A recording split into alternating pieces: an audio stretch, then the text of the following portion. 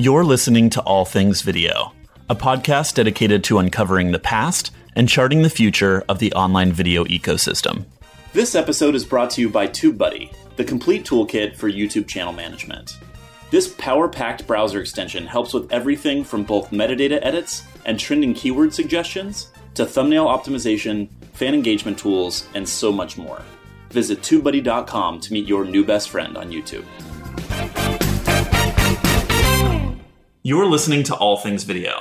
I'm your host, James Creech, and today's guest is Amber J. Lawson, the CEO of Good Amplified, the world's first MCN dedicated to helping nonprofits through online video.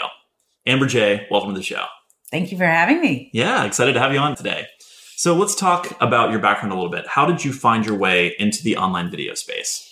That's a great question. I found my way into the online video space back in 1999. I was working at Universal Studios at Marvel Comics, which was crazy concept restaurant in City Walk. One of the waiters I was working with, Brad Bredeweg, came to me and said, Amber J., I think this internet thing's going to take off. And I said, you are crazy. No way, Jose. And he said, we had multiple other conversations after that, obviously, where we created an online original content portal called internetworkstudios.com. And the first show we ever created was called Pop Girl. And it was girls around the United States sending in their videotape of them singing and dancing and America voting on them. Now, the problem with that is nobody had bandwidth to watch the videos, let alone vote. So we burned through our little seed money that we had. We said, you know what? We'll just make a TV show. What's the big whoop there? We'll make a TV show. So we wrote an hour dramedy. It was called Alyx, A-L-Y-X. It was basically, at the time, Britney Spears or Alanis Morissette. You know, Alanis Morissette, before she wrote Jagged Little Pill, was this pop star in Canada, right? So it's about this pop star who walked away from it all to find herself, right? And then all the ramifications of that. And we partnered with Madonna, not the religious figure, but the pop singer, and Guy Oseary and Maverick Records and Melissa Rosenberg, who is the creator and showrunner of Jessica Jones on Netflix, and Marla Sokoloff was our star. And we sold it to ABC Touchstone, Josh Berry, and Channing Dungey. It was the script sale heard around the world. Madonna in TV. Now, that was the time that Lola and Rocco, she wouldn't allow them to watch TV. So it was the script sale heard around the world. It was also the year that it was Alias and Threat Matrix and all that. So we were always a little ahead of our time. And how did the show do? So it never made it. And it didn't even make it to pilot because we were, there was this terrorism thing brewing, obviously, that was part of our culture at the time. And so the idea of a 360 cross-platform IRL and in television world just wasn't time yet. We were just a little ahead of our time. And this sounds like it was before the huge sensation of American Idol and even The Voice today, right? Which now leverages online voting and digital media very directly. Yeah, we were just a little ahead of our time. And Miley Cyrus, right? Hannah Montana was exactly that. So what did you do after that show? So, it was it was the end of the first internet bubble. And so we went back to traditional producing. We produced some films, some independent films, and we sold TV shows. And who knew it was such a lucrative business to just sell stuff that never made it to air? It was a bummer and that's why digital is so appealing to me and why when it came back around 6 years later that we hopped on that bandwagon quickly is because of the immediate payoff. Like I come from the stage originally. I am an improvisational actor and I like that immediate ability to have an idea, create it and put it out and get reaction. And that's what digital media does. That's great. You're right. You get the real-time feedback. And you talk about the fact that there have been previous boom and bust cycles of online video. And I've heard similar stories from folks on the podcast. And it's great that you saw it come back around and jumped into it again, right? And you weren't worried or feeling like you'd been burned from the first experience. Well, I think I find digital creators, people who are in this space, are entrepreneurs by nature. And if digital wasn't around, it would be indie filmmaking because it's the same mentality. And I was inspired. The first year I went to Sundance was 98. It was 98, 99. It was with Gavin O'Connor. He had a movie that I just thought was so smart. It didn't underestimate the audience and the intelligence of the audience, which was the first time I'd ever seen a movie like that. That whole spirit of, I have a story I want to tell. I'm going to get a team of people together who want to tell it with me. We're going to find a way to make it so it gets out into the world, and we're going to figure out a way to distribute it so other people see it too. And I think that's the same momentum and push and vision that certainly a lot of the earlier adopters into the digital space have and are. And now it's even easier to do that, right? We've had democratization of access to create, produce, consume, distribute content. It's fantastic. That's why I say, like, when I'm talking out in the world, and like, just start. Like, you don't have to ask permission. There aren't gatekeepers anymore. Mm-hmm. And that's an aha moment in the nonprofit space as well. There's this perception that they can't be storytellers, that they can't create content, that content is expensive. And I say, you are nonprofits. You have so many stories to tell of anybody. You're out saving the world in whatever way you save the world. These are powerful, impactful stories and need to be told, need to be shared. And do you have an iPhone? Do you have a smartphone of any kind? Then you are a filmmaker, my friends. That all the tools are available to capture, to edit, and to distribute. And hence, we help them with the distribution of that. Mm-hmm. So I want to talk about Good Amplified in great detail, but before we get there, let's talk a little bit about your experience before that. And, you had an extensive background in comedy. Well, you talk about your theatrical performance background and the fact that you've done improvisational theater and comedy in the past. So then you worked at National Lampoon, Media TV, video programming at AOL. What was kind of the through line or thread throughout that whole experience? Well, so I do come from comedy. I have a degree from the University of Missouri in theatrical performance with John Hamm. And I was in Chicago at Second City and Improv Olympic with Tina Fey and Amy Poehler, and UCB when it was just a show before it ever became a theater. And then moving out here to be a performer. I was nominated for a GLAAD Award when I first moved out here. So comedy is always at my core. It's what, frankly, I think raises the vibration of the planet, hence why we made Comedy Gives Back. In this process, so in Chicago, the first job I ever got hired for as a professional actor, and I'm using air quotes for those playing at home, was Tony and Tina's wedding. I was the bridesmaid, Donna, and I met the director. The director was Jay Leggett. I was soon fired from Tony and Tina's wedding because, as luck would have it, I am a strong Italian woman, and they didn't necessarily care for the actual strong Italian woman. So, however, in the background, they started to create a show called Tony and Tony's Wedding. It was the gay wedding. And on the Monday night, the dark night of Tony and Tina's, we took over as Tony and Tony's. And I was yet again the bridesmaid, but we had two guys get married.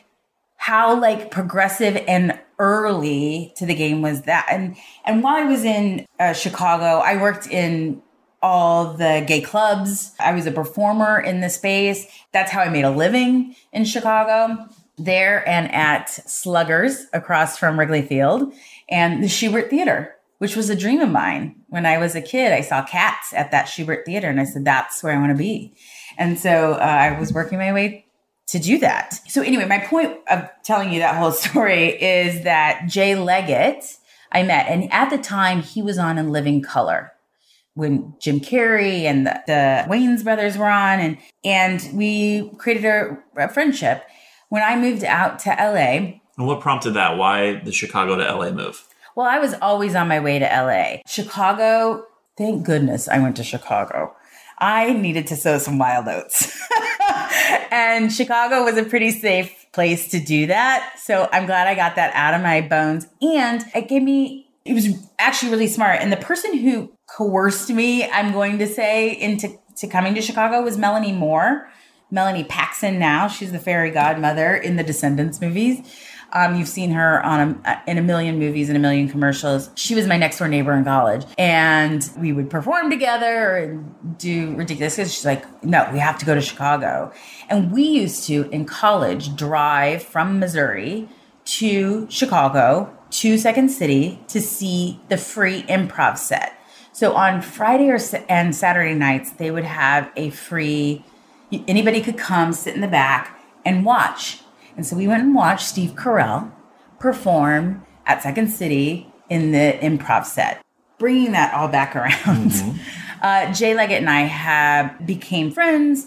When moving out to LA, a lot of the Chicago people, they either went to New York or LA, and I knew New York would kill me. So I moved to LA, which was the right choice for me. So I had an instant family when I got here. And over time, Jay and I kept trying to work together, whether it was on a movie or concepts or putting shows together. We created a show called Comedy Cocktail. And Comedy Cocktail happened once a month at Hollywood and Highland. There was a club, it's not there anymore, called the Highlands. And we would take over the early slot on one Friday night a month. And it was Kim Evey and Greg Benson. It was Mail Order Comedy. So they became kind of our house team. Mail Order Comedy, we worked with them and started developing with them and shot the pilot for what became Workaholics. So we were developing content that was either stage or video. A lot of those first viral videos were featured in our show, came out of our show. And we were nurturing this bevy of up and coming talent. It was Jillian Bell. It was Adam Devine. It was, you name it. And it became, before Funny or Die really kind of got its legs, it was the farm team where the talent scouts would come. It'd be agents. It would be casting directors. It would be the networks scouting for who the next talent was that they were going to pick up. And in the midst of that, we did it for 2-3 years. In the midst of that, Super Deluxe, Dan Pasternak was head of programming for Super Deluxe. They had moved them to Atlanta, to the TBS hub. So we did a big deal with Super Deluxe that frankly kept the comedy community fed for 2 or 3 years because they were giving, it was like anywhere from $5,000 to $10,000 a video. They came out of Super Deluxe, right? They built their audience. It was kind of the first real iteration of like building an audience, having a relationship with your audience. It was our first taste at it. That had to have been in 2006.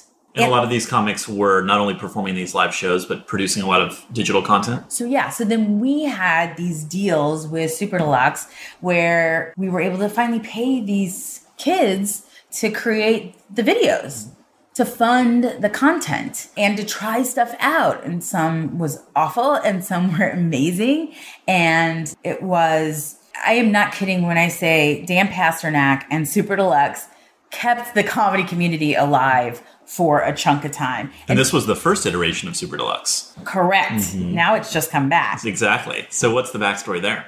Well, again, too early, right? There wasn't really online monetization yet. Like, are people going to pay a subscription yet? Are speeds fast enough yet? I think, again, well, the mobile phone hadn't really proliferated like it has today. So people have a lot more time and screens to view this content on. Exactly. So just at the bleeding edge, you take the swords, but really paving the way for the evolution of content today. So that was Comedy Cocktail. You also alluded to Comedy Gives Back, which was the 24-hour live stream that you launched in October 2011. So what inspired that live stream? So that comedy has always been a through line in my life. And when I left AOL, that was a big aha moment for me. What are we doing this for? What's the end game? Okay, so you have a roof over your head. You can eat. We have this awesome job. We get to create awesome content, really cool content. We get to do brand deals and really evolve that space and storytelling across platforms. What are we winning with that? What's the end game? I said, well, I don't want to not do that. I want to keep creating, but what if we could create content, create stories across platforms that actually had an impact on the planet, that could help people, that could change people's lives? And so kind of the first iteration of that, I went to my best friends, Zoe Friedman and Jody Lieberman. And I said, I want to do comedy and I want to do it on a global scale. And I want to disrupt and tell stories that benefit different organizations, right? And so we concocted this format of Comedy Gives Back, a 24-hour global digital telethon across platforms that raises money for different charities with the goal to raise the vibration of the planet through laughter. 2011, we beta tested it. 2013, we partnered with Daily Motion and we did 24 hours around the globe. We got nominated for the Emmy for that, Wow. which was really surprising, and we were very grateful for that. And all the support we had, I want to say 80 comics participate. And we hubbed out of What's Trending Studios in Hollywood, and Falula came by, and Shay Carl Fullscreen did a block. IFC was a partner. We did a comedy Bang Bang block. Zach Galifianakis came by. Then we went to London and we did a show in Piccadilly Square in London. And then we came back and we did another group. Oh, Rona and Beverly came out. Shira did a morning show. We had a band, Greg Barrett, the guy he's just not that into you. He has a band. They were our house band all day. It was insane, awesome, great. And then here's an interesting little tidbit. Then TV came a sniffing. So we did a deal with a television network. And the reason we haven't done another 24-hour cross-platform extravaganza yet is because of television. It slows it down. They bought the rights and they're planning to do some programming on TV around this. Would that have a digital component as well, or have they precluded you from doing anything until they launch the TV version? No, so we always do a show in Montreal. We still have local, national, and global shows. Our big global events, however, has taken longer than I would have liked because of the television component. Sure. Well, it sounds like you have some phenomenal comics, and it's also, of course, having a tremendous impact and supporting a lot of great causes. What are some of the nonprofits that you've raised money for through Comedy Gives Back? So our big show was for Malaria No More. Joel Goldman, who's now at the Elizabeth Taylor AIDS Foundation, he's just been really a leader in this entertainment space between celebrities and causes, and really just out-of-the-box thinker. So he was the one that really made that happen. Our first one in 2011 was Off the Mat into the World. So it was this yoga kind of they support any crisis that could bubble up. So like Haiti or, anything that kind of happens, they support. And then we do Hope and Cope every year in Montreal. And then our next one, which is set to come out in 2017, hasn't been announced yet. We're figuring out who we're going to partner with. How do the people who are listening find out more about Comedy Gives Back in the next iteration of the show? Well, follow Amber J. Lawson or Comedy Gives Back on Twitter. We're active there, as well as comedygivesback.com. And let's talk a little bit more about the great work that you're doing every day now with Good Amplified. What inspired you to launch a total kind of business focused on helping nonprofits harness the power of online video? Hallelujah and amen. Comedy Gives Back was and is one of my passions. And I worked hard to figure out a business model that Comedy Gives Back could become. And what I came to is that it was an event. And it just didn't want to be anything beyond an event. And so when I kind of realized that, I was like, look, yes, I love this event. We're going to keep doing this event. We're growing this event. And how do I do good on a daily basis? How can I use my talents and skills to amplify the good that's already happening, the work that folks are already doing out in the world, taking pieces that already exist and helping them take it to the next level. And really, I also was having this like ruminating on how do you make mailbox money? But how could you make mailbox money for good? And I was like, oh, there's this thing called YouTube. And it's the second largest search engine on the planet, owned by the number one. And of the 1.8 million nonprofits that are in the United States alone, 15% are on YouTube already. So there's a group of underserved community that, and I say underserved because really 99.9% of them are under 100,000 subscribers. And of that, 99.8% are under 5,000 subscribers. And they are using YouTube as a library. They're out saving the world. So they don't have that expertise. They don't necessarily have that in-house.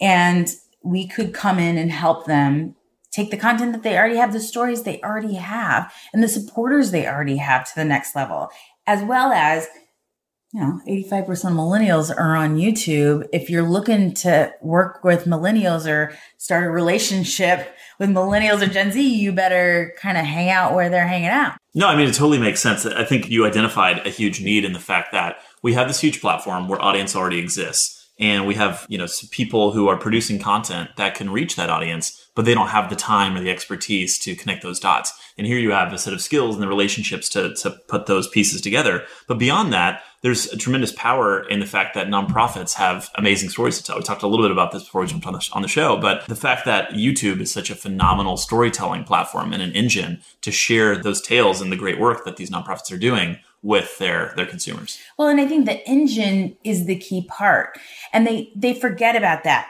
So the aha moment for a lot of organizations is, what do you do when you look for something today? Oh, you Google it? Well, guess what? If you're not showing up in search, you kind of just don't exist. And if you're a cancer organization, why don't you have how to determine if I have cancer or why aren't you the expert in cancer? So when I Google a how-to video, you better be the one that comes up. You're the expert, and you can help me. You can help me navigate whatever experience that may be, whether it is homelessness or food deprived or any disease.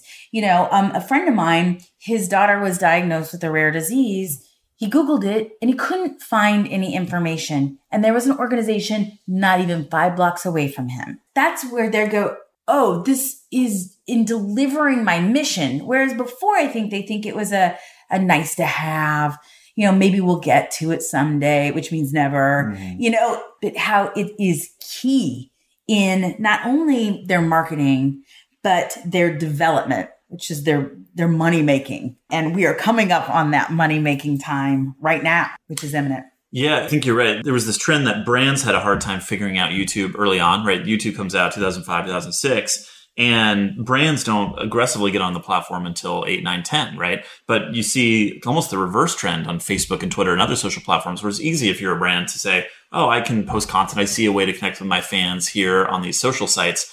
It's harder for me to produce video, right? And if you are a nonprofit with limited resources and a checklist of things to do 1 million miles long, I can see why it would be very difficult to make creating video content and engaging with that audience there not the top priority. So how do you convince them, as you said, that this should be a priority, and how do they invest the time and the resources to producing that video content? So it is a big concern of theirs. They have this preconceived notion that creating content is something they don't have a skill set for, and that it's going to cost a lot of money and take a lot of manpower. And we start breaking down, okay, so do you have a gala every year? Is there a celebrity at that gala? Do you do a red carpet? Okay, there's content for a month. And then I go, okay, well, so your mission is to help underserved community kids in high school to graduate from college. Are there stories to tell in that? Like where they come from, where they came from, their outcomes, what they like, what inspires them? What if there's just a video diary of one of them, or you do sound bites of what they would change in the world? Okay, you can do that on your iPhone. Grab it here, and we'll give you a tutorial on how to shoot. And by the way, it doesn't need to be this ritzy glitzy production quality. It's YouTube. People want to see the true faces of the people you're helping. And that's a real aha moment for them as well, is I say, don't polish this. Your PSA is lovely if you're sending it out on television. And there are PSAs that are super effective, like the Everyone Loves Love is Love campaign, from the Ad Council, which is so powerful and so lovely and works on every platform. I think they have 50 million views on that. Like, it's amazing. Not every PSA is that effective, and that effective on YouTube. I find that more content that is authentic, that is frankly a little gritty, resonates that much more with people because it's real. There isn't a filter on it, and people can engage with it more. And then obviously the third bucket is how to register to get into college, how to get in your AP, how to ask your teacher, how to help you navigate applications. How to is the backbone of YouTube. So these are the easiest things. So one of the organizations we work with is Found Animals, Michelson's Found Animal. A reliable Wi-Fi connection is as vital as your wallet. With Skyroam, you won't be trapped in a cafe or wander for Wi-Fi again. For work or fun, the Solus 4G LTE Wi-Fi hotspot has you covered with fast Wi-Fi across the U.S. and in 130 countries. And with its built-in power bank, devices stay charged on the go. Get data by the day, month, or gig. No contracts. Go to skyroam.com/techpod to save 20% off a Solus with code TechPod20. Business Insider calls it a must-have travel gadget. Visit skyroam.com/techpod. Offer code TechPod20. And we just went and shot like 12 how-to videos. How to introduce 2 dogs. Guess what? This weekend I need to introduce 2 dogs. I don't want them to eat each other, right? Like how to trim your dog's nails. Mm-hmm. Like these are things that we Google, and you better be the one that pops up. Mm-hmm. What a missed opportunity to not, and say, if you found this video useful, donate $2. Mm-hmm. Donate $5. You're like, thank you. I don't have to go to Petco or wherever to get my toenails trimmed. You just saved me $20. Here you go. Yeah, exactly. So it's a lot faster probably than getting the information in other ways. And it gives people a chance to give back where they feel like they're part of the experience. Well, and you're bringing value, right? At the end of the day, like storytelling content, like when you are dispersing your social media, when you're sharing your stories, I always say, that's great. You want to promote your book or your whatever you're promoting, no matter if you're a nonprofit or just a human. But, I think it's so important to bring value to your followers. So bringing them a how-to, bringing them insights from the industry, whatever that may be. Oh yeah, and buy my thing or donate to our organization becomes, I get a lot of value out of this. This is a part of my channel selection, if you will, where I get my content from, and I will give back. It's kind of like, NPR. Are you finding, is this valuable to you? Well, then pay for it, right? Show your love by money. Make sure that we keep our lights on to continue to bring you this content. We've seen a trend in the recent decade of more businesses shifting to, in some cases, a social commerce model. And now you've also talked about this interesting concept where you can attach a celebrity and a brand with a nonprofit and put together a really interesting event or experience or business model. So that seems like a great way for the celebrities and brands to show and express what they care about while also supporting nonprofits. They must do that now. We live in a time where if you are not associated with some sort of giving back that is organic and true to you as a brand, you are potentially dying out, a dying business, because there is no excuse. And it's not just like a nice thing to do. It's business. It's millennials choose a product that has a pro-social plan, expression, give back ideology that is forward facing than another brand of like value, right? Of like quality. Why would you not do that? It's a differentiator in a lot of fields, but it's a must do in business. No, that's absolutely true. And the other thing that I really like about Good Amplified is that you've identified a way to take leverage and apply that to existing people who are helping others in the world, right? So you didn't go out and try to create your own nonprofit. You started a business that serves other nonprofits, right? And amplifies the impact. And we keep using that word, but finding that leverage point to help them do a better job at what the people they're already serving. It's interesting that you say that, because one of kind of the early thoughts we had was we were going to help influencers, creators create foundations that would be their namesake, that would emulate what they care about, whatever that may be, and that they would start a channel in that. And that would be another layer of the Good Amplified network. And in our stealth mode of like talking to all the nonprofits and, just experts in the nonprofit space, they implored us to not do that because there are so many nonprofits that are struggling financially. It's a constant cycle for nonprofits in their fundraising.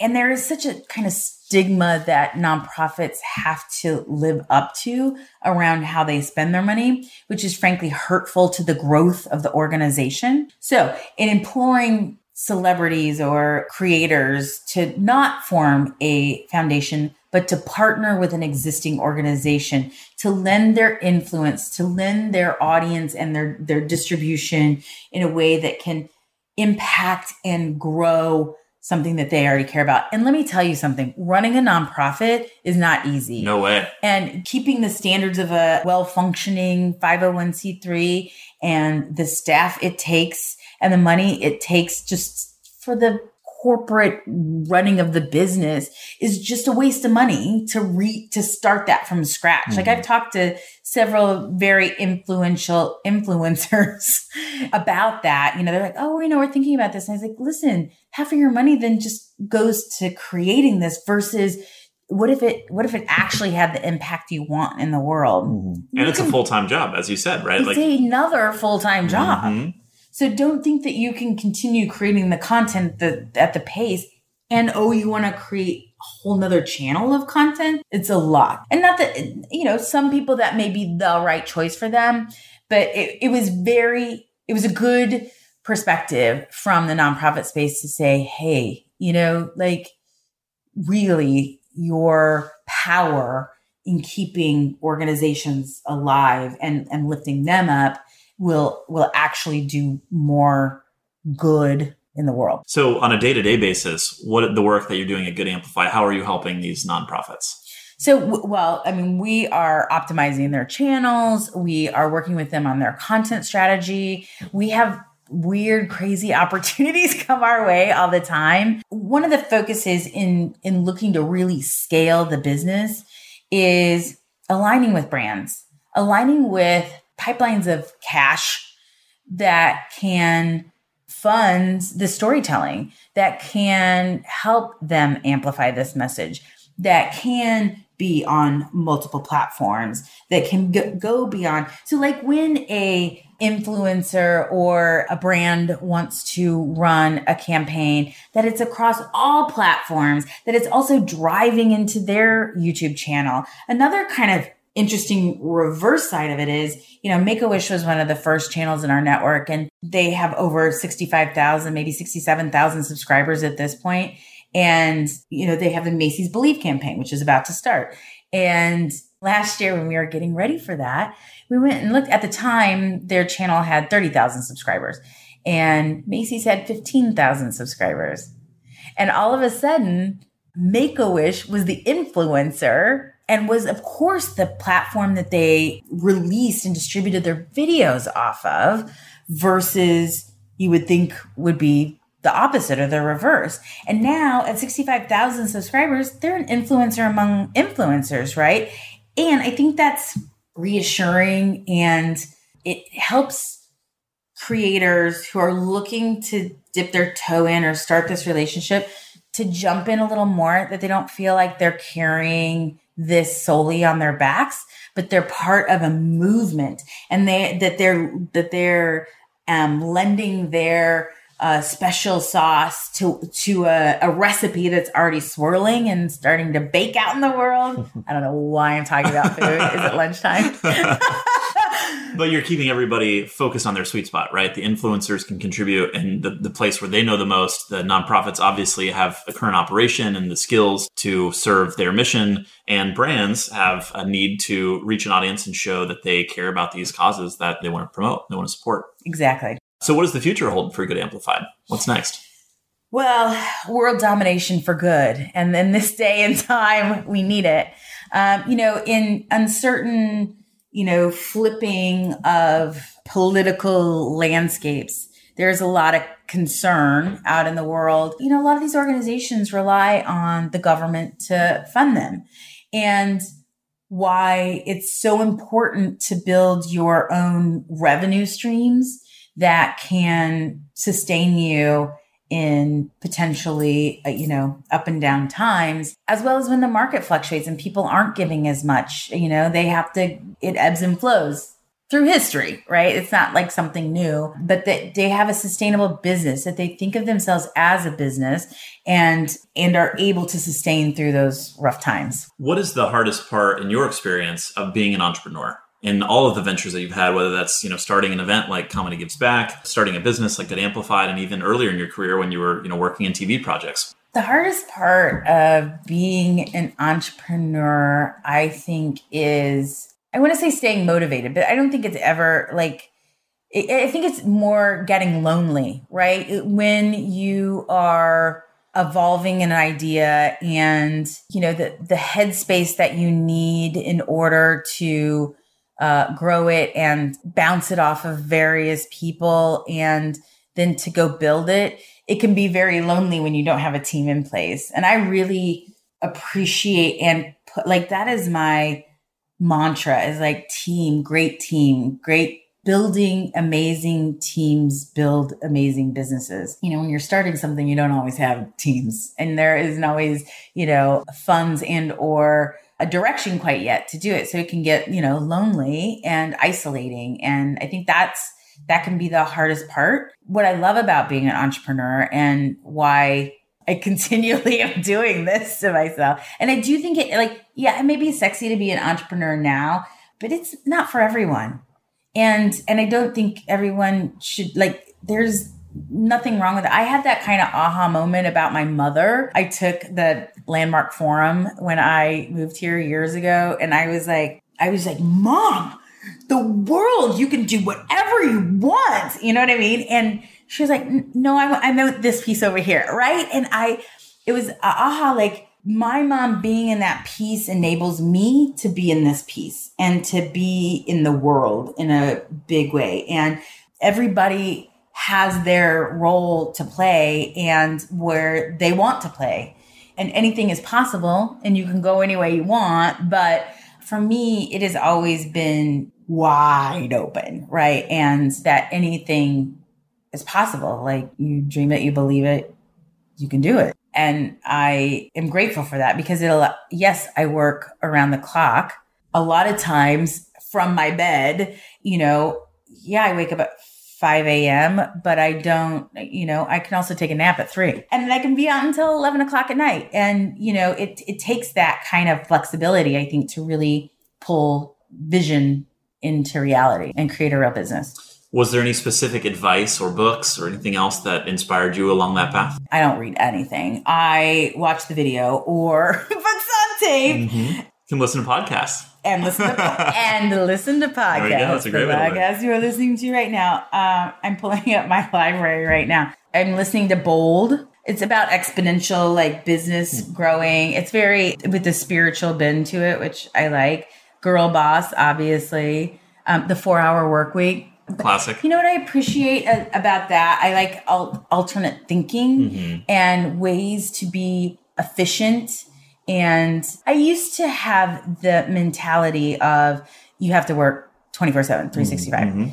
And as I mature, I find that that's not always the most effective way to work. And I can be much more focused and efficient and successful in shorter spurts. And by then going out in the world and expressing, seeing, interacting, that I am enriching even then coming back to intense work sessions. Yeah, for me, I found that the 4-hour work week was not so much a blueprint of how to model your life, but a chance or an inspiration to ask the right questions and critically think through, am I doing this in the best way possible? Not just, in the shortest time, but getting the most value, unlocking the most potential out of it. Getting the most value out of it. Exactly. Yes. Leveraging all of our digital tools in a way. I mean, we have all these tools out there to help us. And now I have 100 digital tools that I can't keep up with. What's coming next? If you had to predict 3 things for the online video space, what do you see? Well, the first things first is Giving Tuesday is coming up. And so that is a very big, it's a tentpole moment in the nonprofit space. And it's something that our community should be very aware of. I mean, I'm sure a lot of people are aware of it. It's very social media driven, but it kicks off giving season. And this is the most important time of the year for nonprofits. This is where they make the bulk of their money. And as a creator, as a brand, as a publisher, it's a great opportunity to align and take care of the causes you actually care about or are passionate about in order to make a difference. If there is a cause that you are passionate about, please invest in them in creating content, but not just creating the content, creating the distribution. I find more times than not, people spend a chunk of money on creating beautiful content that nobody ever sees. And our big push is the distribution of that, is the connecting with the audience, connecting with that next generation of donor, volunteer, or advocate, and building that relationship over time. And we always say converting them into subscribers is the donor retention program of the future. Because if in marketing, it takes 5 to 7 touch points for someone to convert. And anyone who's subscribed, obviously, anytime you upload a video, you're alerted in your digest, right? So here is your new email blast through content, through storytelling. And another thing I like, hallelujah touchdown pass is, who was I talking to the other day? I know, it was the lymphoma organization. They have all these videos they got produced. They're so excited about it. And they're like, okay, we're going to get them all on whatever date.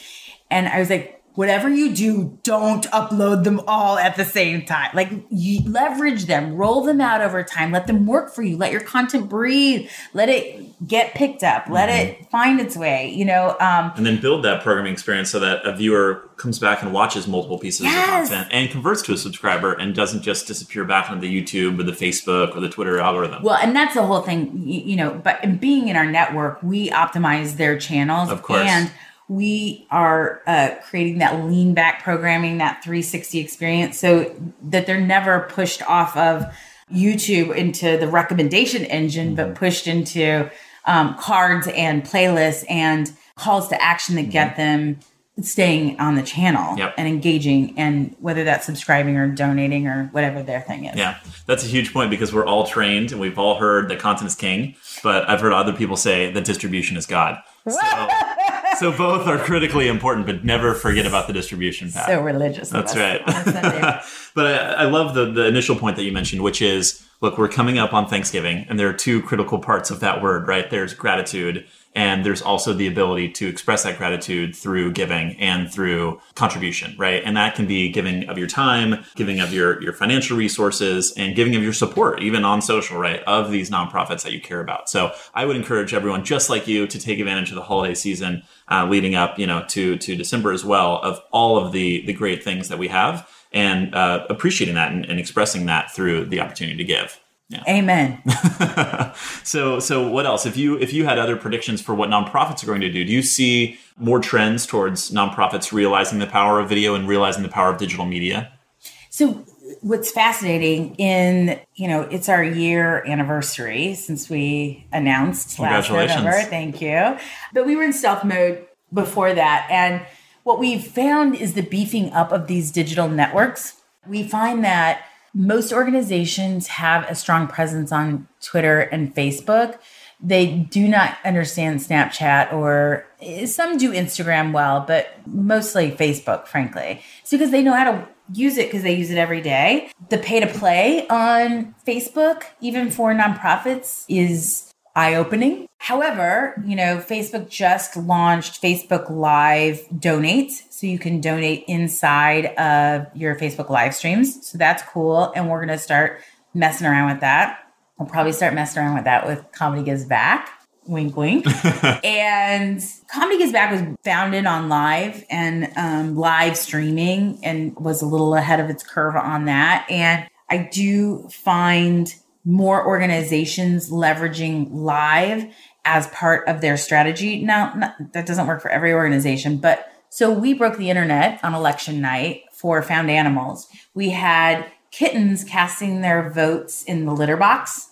And that was a 3-hour live stream that I think we ended up getting 50 million impressions out of it. I mean, I think it was it is an effective tool for nonprofits and they're using it more and more. So live. And yeah, I think the adoption, the big buzzword in nonprofits is influencers. They have been told that just like it used to be celebrities, right? And now they understand there's these new celebrities called creators or influencers that if they get one, if I can go catch one, that all my problems will be solved. That's all good and fine in theory. But again, nothing works if it's not organic. Certainly not in this influencer creator sphere there is today. If an influencer isn't organically aligned with something, it just doesn't resonate for their audience or for the nonprofit's audience. So I think that you have to be careful about that.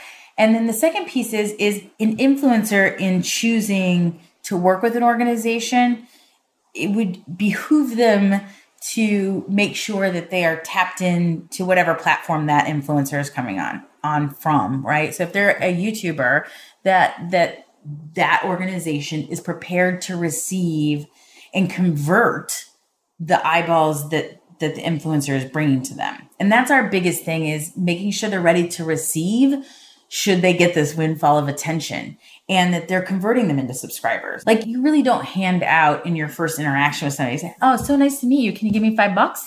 And you're like, I mean, maybe, but like, "Hey, it's really nice to meet you. This is what we're about. This is who I am. Hey, let's hang out. Like, hey, check out this is what we're doing," kind of thing. And then they come, maybe you can get them to subscribe. Mm-hmm. And then you put out some content. And then over time, they're like, "Oh, this is impactful in my life," or "Thank you for the work you do." And they convert. And that is the goal. And when you have a partnership with a creator that is flowing in and that it is converting for them, that's going to help that organization building their audience, which creators understand and know.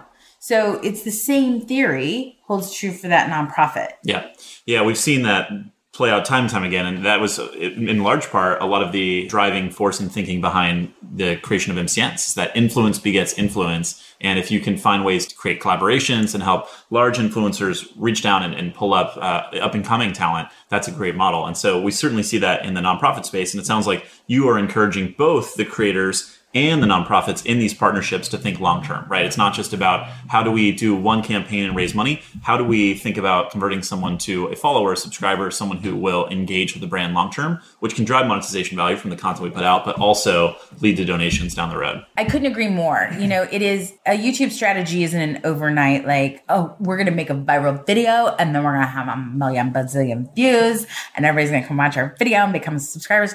That would be amazing if that happened. But really, 9.9 times out of 10, it's the long game. Mm-hmm. And yes, if a creator or influencer is so compelled to partner long-term, that is the best case scenario. But I even say, like, dip your toe in. That's okay. Like, see if this is right for you. See if we did it at South by Southwest. We partnered with Studio 71, and J. Walter Thompson and Mashable and Good Amplified. We did Donate the Bars.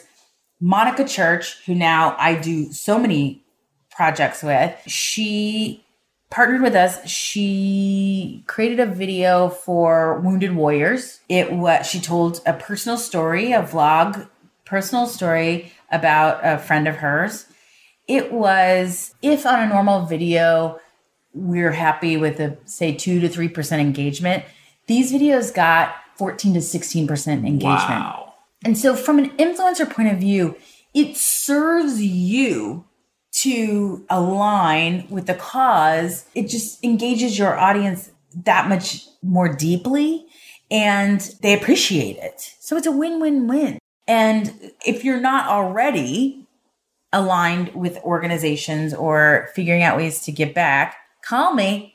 We'll help partner people with organizations that they're passionate about. Now, obviously, you are right in the middle of building Good Amplified and doing such incredible work. But if you were starting a business in the online video space today, what would you do? I mean, it's pretty saturated at this point. What I found interesting on your last podcast with Jocelyn Johnson was almost the MCN of OTT, the bundling of OTT. I found that fascinating. So that might be a business that bubbles up. It's fascinating to see Musical.ly and Lively exploding.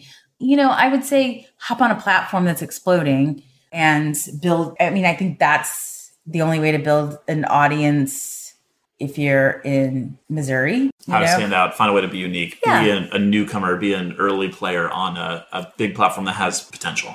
And who knows what that is, right? Like, there have been so many that have come and gone. Yeah, true. Even just a few weeks ago, right, with Vine being shut down. That's sad. It's real sad. It's hard. It's tough for the industry. Yeah.